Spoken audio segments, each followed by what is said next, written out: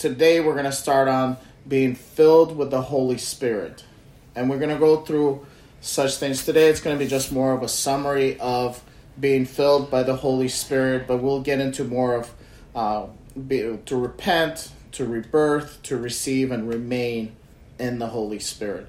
So really excited about that, and especially today, just because just going into the Holy Spirit and who He is and how He works in our lives, and the importance of Holy Spirit in our lives as we're gonna dive into it today.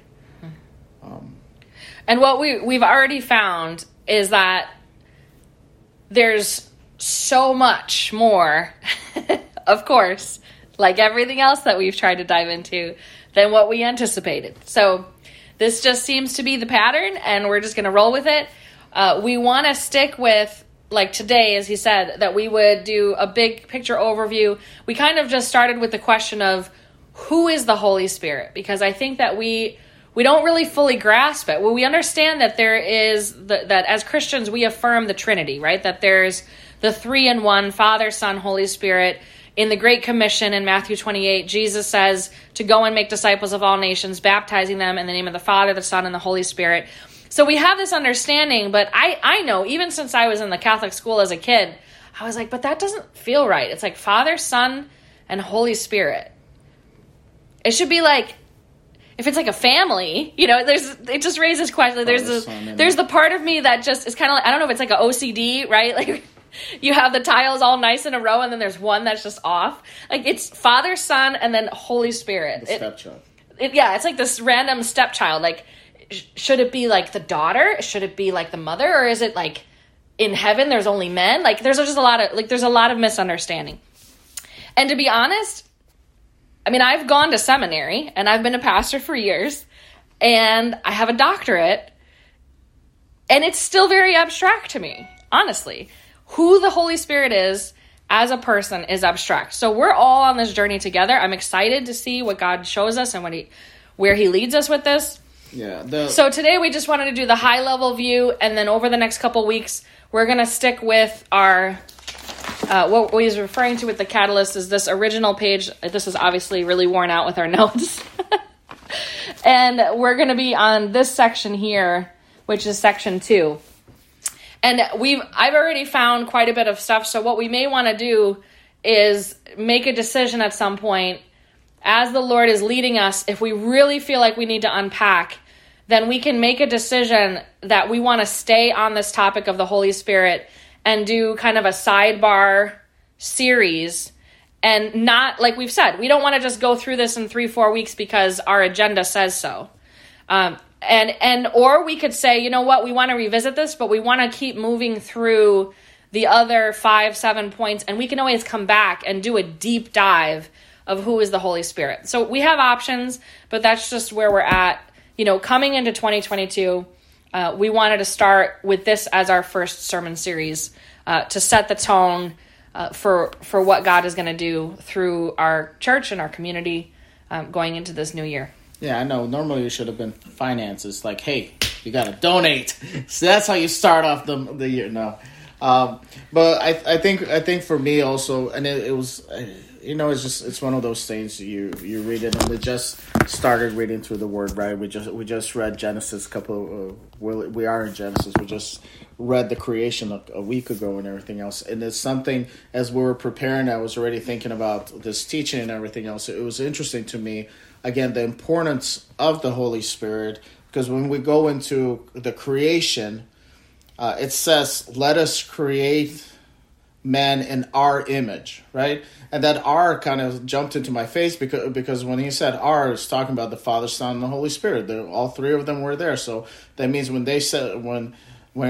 God speaks and says, let us create in our image, that means we were created in the image of the Father, the Son, and the Holy Spirit. So the Holy Spirit, that is part of the things that we're supposed to be reflecting. Those are part of the things that we are part of, right?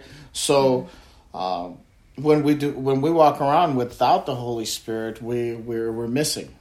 We're missing something that God meant for us to have. God meant for us to be able to reflect Him truly. So that's why we really wanted to get into it. I mean, and people see it. I mean, the great book of Forgotten God. Like, it was one of those things that there's actually a book needs to be there, because it is, Holy Spirit kind of gets on the side of it, and he is very important. And as we look into it, we're going to see how important it is in our Christian walk and eternity, pretty much. So we're definitely going to go more into who is the Holy Spirit and then how it is seen. But we wanted to start off as what the Holy Spirit does, right? Right. So the first issue is that we live, what was that, Madonna? In a material world. I didn't mean that, but as I was saying it, it took me back to the 80s. So we live in a physical and material world, right? And the reality is that, the song is in my head now, the Holy Spirit doesn't have flesh. The Holy Spirit is a person, but does not have a physical form in a traditional sense that we can describe in human words. Mm-hmm. And so it's easier in that case to do a study on, okay, who is the Holy Spirit, by defining the Holy Spirit by what he does and how he acts and how he moves, by his character, rather than try and explain physical attributes, right? Mm-hmm. With Jesus, he came in the flesh, so it's easier to understand he was an ancient Jewish male. There's physical characteristics, we can picture that. But with the Holy Spirit, because the Holy Spirit is from heaven and doesn't have that physical form, it becomes a lot harder for us to describe the person of the Holy Spirit when we can't put it into language that we can taste, touch, see, and feel. Mm. So a lot of what Scripture talks about, the metaphors, the images, tend to point to the character of the Holy Spirit. So you see the Holy Spirit manifesting as wind or fire or a dove or oil. There's about, and we're going to get more into that as we go. So even in Scripture, we're not alone in this. The church throughout history, in ancient Israel, even Moses, all of the forefathers and the prophets had this same struggle. They experienced the Holy Spirit, and they knew the Holy Spirit was distinct and real and moving and was a powerful attribute of the Godhead. But to be able to just define the Holy Spirit in physical terms, it kind of, the attribute of God just went outside the box. There was no way to really explain. So we don't have a picture. Like, sometimes our pictures may be wrong. A lot of pictures depict Jesus as a European dude with blue eyes, and obviously that's not what Jesus really looked like. He was a Middle Eastern man.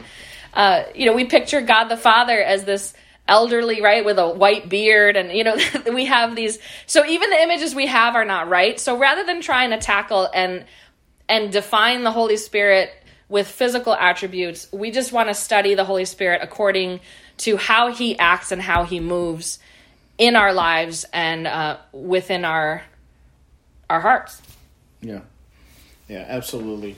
So what we're going to be looking at, I don't know if Trish shared, I think she shared it on text message. Mm-hmm. We're going to be in Luke today, and we're going to start in Luke 3, verse 21.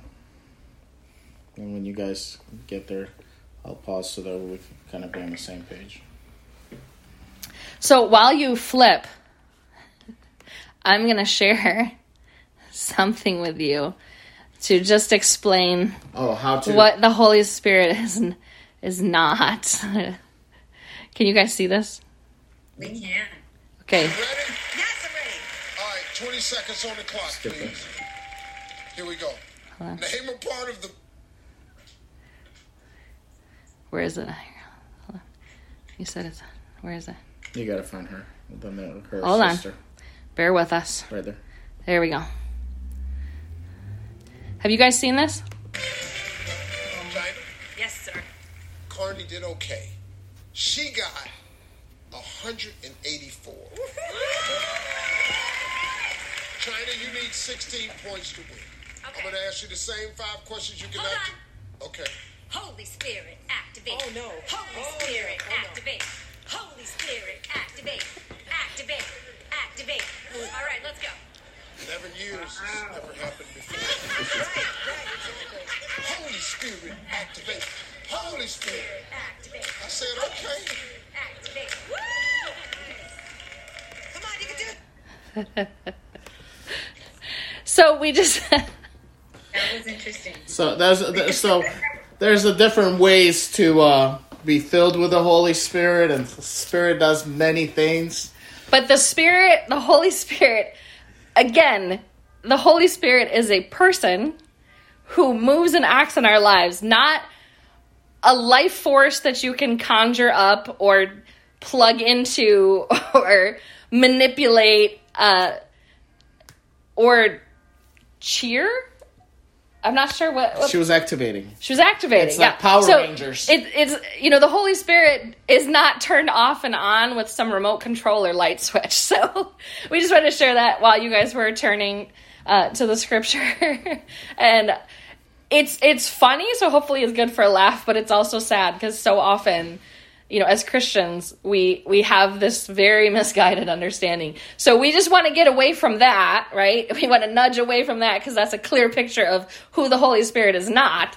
And now we'll start our journey to discover who the Holy Spirit truly is. Yeah, and even with that, just so we don't walk away from it, is we need to understand that the Holy Spirit is present in us at all times.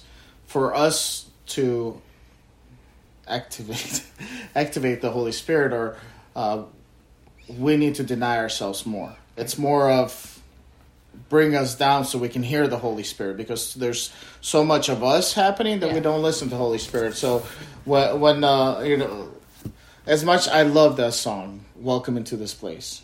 Like, it's a beautiful song, but the Holy Spirit is there. It's more of, God, help us to take all our worldly thoughts away so we can let you start doing things. It's not that, okay, now that we said this prayer or sang the song, now more of the Holy Spirit is going to pour out. It's it's... The reality is that the Holy Spirit is already active. Yeah. The Holy Spirit is already present. The only thing getting in the way of that is ourselves. Yeah. And so we have to become less so that he can become more, right? Yeah. And that's what this process is about.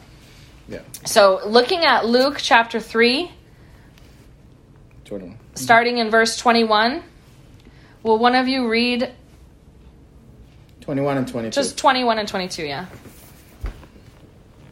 When all the people were being baptized, Jesus was baptized too. And as he was praying, heaven was opened, and the Holy Spirit descended on him in bodily form like a dove. And a voice came from heaven, "You are my son, whom I love. With you I am well pleased." So one of the things that the Holy Spirit does is it seals us. Here... He. Huh? We just have to work on that habit. I didn't say he? You said it. Oh. See? It's pretty ingrained. So he seals us. He seals us into the family of God. That is a very... Even here, Jesus has been alive for the past 30 years. Right? He's been living his sinless life. I know the Spirit has been with him the whole time. Right? But here, at the age of 30, he got baptized. He has publicly announced his death of his old self, and the new has come, right? He was baptized by John Baptist. He comes up, and here the Holy Spirit sounds like a dove, and the voice says, "This is my son. He is my son." And the same thing happens with us as Christians. When we say that we trust Jesus as our Lord and Savior, and the Spirit comes upon us, it seals us for what is to come. Are you in Ephesians 4:30? Yeah, Ephesians 4:30 speaks really powerfully about it. It says, "Do not grieve the Holy Spirit of God, with whom you were sealed for the day of redemption." Like, it's such a powerful thing. It is sealed. It shows that now we are, one, adopted into his family. Two, we are his. Because remember, we talked about that you can be son of God or son of Satan, right? Which one are you? Which one are you going to serve? So when we accept Jesus as our Lord and Savior, we kind of put on, this vessel is going to be for God. Just like the tabernacle was for God, right? It was made for God. The temple that Solomon built was made for God, right? It's all these things that were, this is going to be for the Lord. And then the Spirit of the Lord came upon those things, right? It was first ordained for God, and God filled it, right? So it is a very important aspect of it that when we accept Christ, we become sealed with the Holy Spirit. Right. And the understanding of a seal is that there is a mark or an imprint. You know, Scripture often talks about us like clay. And so there's this metaphor that when the Holy Spirit, when we receive the Holy Spirit, when we submit to Jesus as our Lord and Savior, the Holy Spirit marks us with this seal, with the signet ring of the Almighty God as the King of Kings. When we say, Jesus is my Lord and Savior, He is now my King, right? And we get marked with His signet, with His that we are one of God's children. And that is an indicator not only for the Holy Spirit that He's welcome here, right? Because that's the song that we started off the service with, is you are welcome here. Come flood this place, and not the room, but flood me and fill my atmosphere, right? So it starts with this visual indicator that I now submit and belong to the Lord, and the Holy Spirit is welcome into this space. Yeah, absolutely. So, and it's not only an indicator for the Lord, but it's also an indicator for the enemy as well, right? That we've been marked. And there's a lot of scriptures, Old Testament, New Testament, that talk about us being marked, that talk about us having a sign. And that's why even when you get into Revelation, where it starts to talk about more obscure things, like I think Christians spend so much time concerned about receiving the mark of the beast. And the mark of the beast is the counterfeit to the seal and the mark of the Holy Spirit.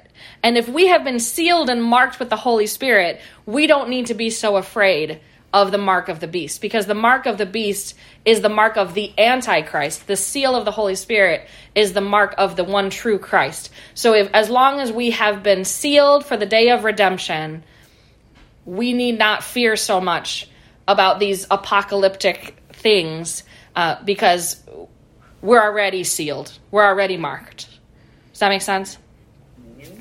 So we see here in Luke chapter 3, the first thing that happens is that the Holy Spirit descends on Jesus like a dove. And that is, he's being sealed by this dove, right? Because doves were used to bring the message. So in other words, the Holy Spirit came as a heavenly messenger, and the message he delivered is, you are my son, whom I love, with you I am well pleased. So when you come and you say, Jesus, you're my Lord and Savior, what happens in the heavenly realms is then the same way the Holy Spirit delivers this message and marks us with the seal saying, you are my daughter, you are my son, in whom I am well pleased. We receive that same mark. So the first thing that happens when you come to know Christ is that you receive this mark. You become sealed. And we just want to make that really clear, because I think a lot of that has gotten lost over the centuries. We talk about being empowered by the Holy Spirit or baptized by the Holy Spirit or all these different things. And the very first thing that actually happens is that we become sealed, we become marked. Those are all just different ways of saying the same thing, that the Lord stamps us with his seal of approval, right? Mm-hmm. And he says, you are mine, right? Yeah. He says, to fear not, I have engraved you in the palm of my hands, you are mine. Mm-hmm. And that's the message that he starts with Jesus, and that's the same message that when we accept Christ as our Lord and Savior, that he reiterates and says to us. So then the second piece, we can move ahead. We're going to go through the genealogy and just jump to chapter 4 of Luke. And Sandra, can you read verse 1 and 2? Just 1 and 2? Mm-hmm. Okay. For right now. Yeah, just 1 and 2 of chapter 4. Sure. When Jesus returned from the Jordan River, the power of the Holy Spirit was with him, and the Spirit led him into the desert.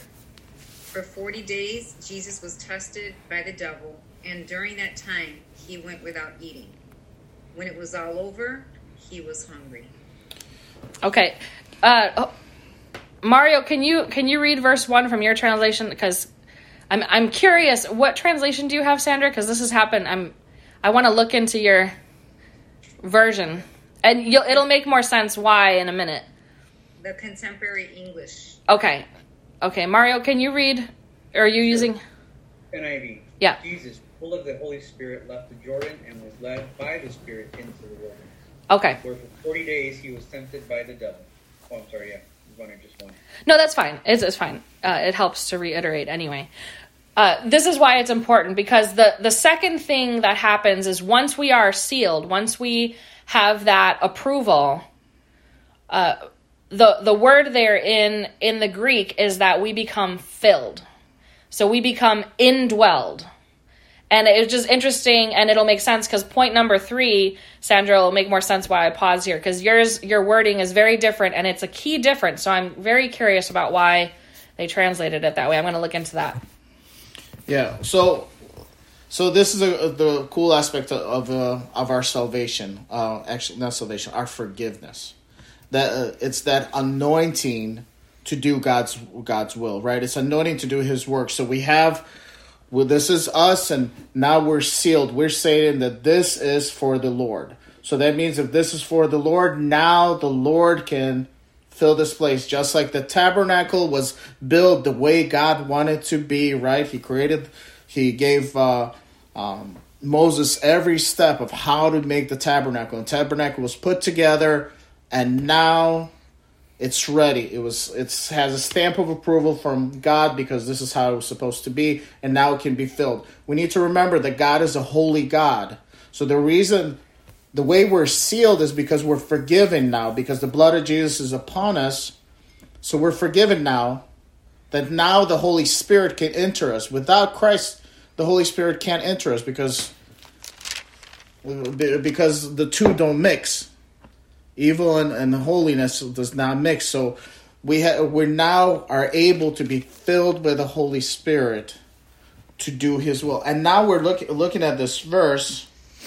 Jesus, full of the Holy Spirit, He comes back. He's led by the Spirit. And this is where is the hard part. I think this is where I don't think people want to be filled with the Holy Spirit. Because let's look at what happens in verse 2, right? Even in verse 1, it says he gets filled with the Holy Spirit and then is led by the Spirit into the desert, into the wilderness. Yeah, we don't want to go there. We want the Holy Spirit to fill us so that we can have power and blessings and all that, right? We don't want to go to the wilderness. We don't want to go to the desert. Yeah. So here we're looking at he's full with. Why did God fill him with the Holy Spirit to now do these things, to now prepare for his next step? So he gets led into the desert. He gets tempted by the devil, and he has to fast for 40 days. He's hungry after this. That is what filled by the Holy Spirit means. And that's the work we do. We're filled by the Holy Spirit to fast. We're filled by the Holy Spirit to pray. We're filled by the Holy Spirit to have solitude. We're filled by the Holy Spirit to worship. To worship. All the things that we've been studying over the last few months, coming back to that apart from Him, we can do nothing. So this process, what we want to focus on today is what the Holy Spirit does. But there are these four things that are in our core catalysts, right? There's repent. I don't want to speak out of turn, so let me say it. Repent, rebirth, receive, remain. What's happening is that Scripture teaches that we are co-laborers, that we are partners with God. So while I cannot save myself, I can do nothing to be saved. Once I am saved, once I am sealed, I enter into this partnership, and there's activity going back and forth between my choice and what the Holy Spirit does. So if you notice in chapter 3, it says that Jesus got baptized, right? He does this sign of repentance and he prays. So the process starts with baptism and with the prayer of repentance. And we know this, right? Like we've heard it and we've talked about it. That in the moment that we pray the salvation prayer, in the moment we accept Jesus as our Lord and Savior, that the salvation process begins, that we are sealed, the Holy Spirit comes into our lives.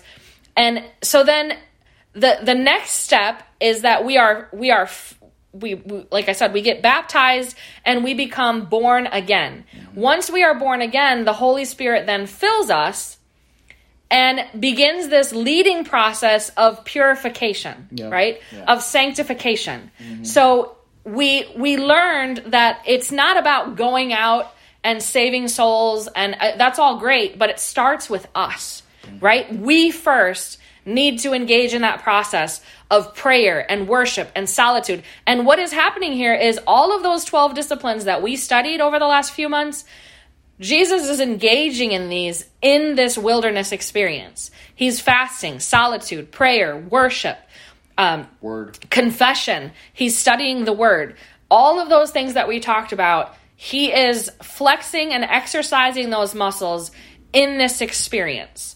And it is a model for us. When we say that we're supposed to live and be like Jesus, this is the type of thing that we need to sit with and model after, is to understand that when we get saved, it's not like a magic wand is waved and suddenly we now have a fairy godmother who gives us whatever we want. It is not a name it, claim it path to prosperity. It doesn't mean that you're always going to get that job. It doesn't mean, in fact, the message, right, we've talked about, is one of suffering. It's one of hardship. It's one of denying yourself and picking up your cross. And we see that happening right here in chapter 4, that Jesus gets baptized, is filled with the Holy Spirit, and the first activity that the Holy Spirit does is not him walking on water. It's not him healing the lepers. It is him being led into the wilderness and being transformed from the inside out. And that is what our own spiritual journey should look like as well. Yeah, and it's really important or at least for me, is that how much he relies on the power of the Word of God, because he's being tempted by the devil right now, and he answers it with the Word of God. So all that is in there. All that is, it's got to be in there, because that's where his power is coming from. Mm-hmm. That's where he's been empowered. You know, we have those things, and again, just absolutely relying on those disciplines that we've talked about. Absolutely. And the great thing is about that is that as we are filled with the Holy Spirit, as we are going through these things, going through these disciplines, we're being empowered. He won, right? It says 4:13, when the devil had finished all this tempting, he left him until the opportune time. Because Jesus was able to over and over stop the devil, defeat the devil. And after the devil has tried to tempt him as many ways possible, he left him. He was empowered now. Even though he hasn't eaten, right, even nothing. Even though physically he might have been weak, but spiritually, because he was filled with the Holy Spirit, he was able to do all these things. That outwardly wasting away, inwardly he was being renewed. Yeah. So our next step is 4:14, where we're talking about being empowered, and we see him here. And I'll read this one because it's my turn, I guess. 14 says, Jesus returned to Galilee in the power of the Spirit, and news about him spread through the whole countryside. He taught in the synagogues, and everyone praised him. So then he goes to the synagogue and he reads from the scroll of Isaiah, and he says, the Spirit of the Lord is on me. He has anointed me to preach good news to the poor, to proclaim freedom for the prisoners, recovery of sight for the blind, to release the oppressed, and proclaim the year of the Lord's favor. And the eyes of everyone were fastened on him, and he says, today this scripture is fulfilled in your hearing. And the people were amazed, right? And then I believe they actually try to try to kill him right after that. Him, so immediately he's on his way out. And again, this is what our journey looks like is once we have become mature and complete in the disciplines, the process never stops. But then we gain this power of the Holy Spirit. The Holy Spirit, we don't pray the salvation prayer and flip on an on switch and have access to the power of the Holy Spirit. There is a process here of maturity, of growth, of submitting, of making sure that you're discerning that the voices that you're hearing are actually the Holy Spirit and not something in your head. That you are really being led by the Holy Spirit. And this is often missed because we think, oh, well, you're saved and now you're ready to teach, or now you're ready to go preach, or now you're ready. But the biblical model, even with Paul, Paul stays in Jerusalem and he had studied the scripture, had it memorized his entire life, but he stays and is mentored by the apostles. I believe in somewhere in scripture, it says for 7 years he was there. And the disciples as well, Jesus says, come follow me, and they come follow him. But before he sends them and Peter starts his shadow as healing people, he walks with Jesus 24/7 for 3 years before they really were filled with the power of the Holy Spirit. And we want the power, right? But we don't want the process to get there. Mm-hmm. And the process to get there is the dying to self and allowing the Holy Spirit to live in you and make you into a new creation.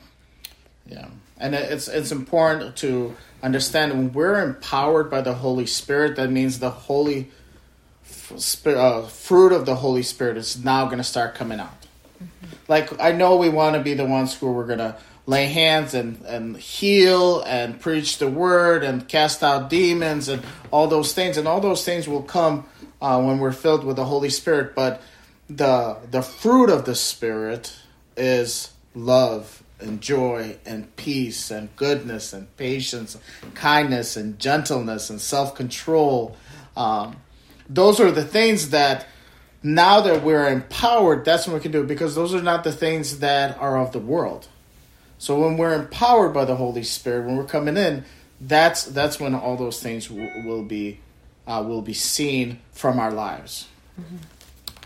And just to kind of wrap it up so that we can get into discussion, to wrap some of these things together that have seemed somewhat vague, is that if you understand that there's this 3-step process that the Holy Spirit, seals us for the day of redemption.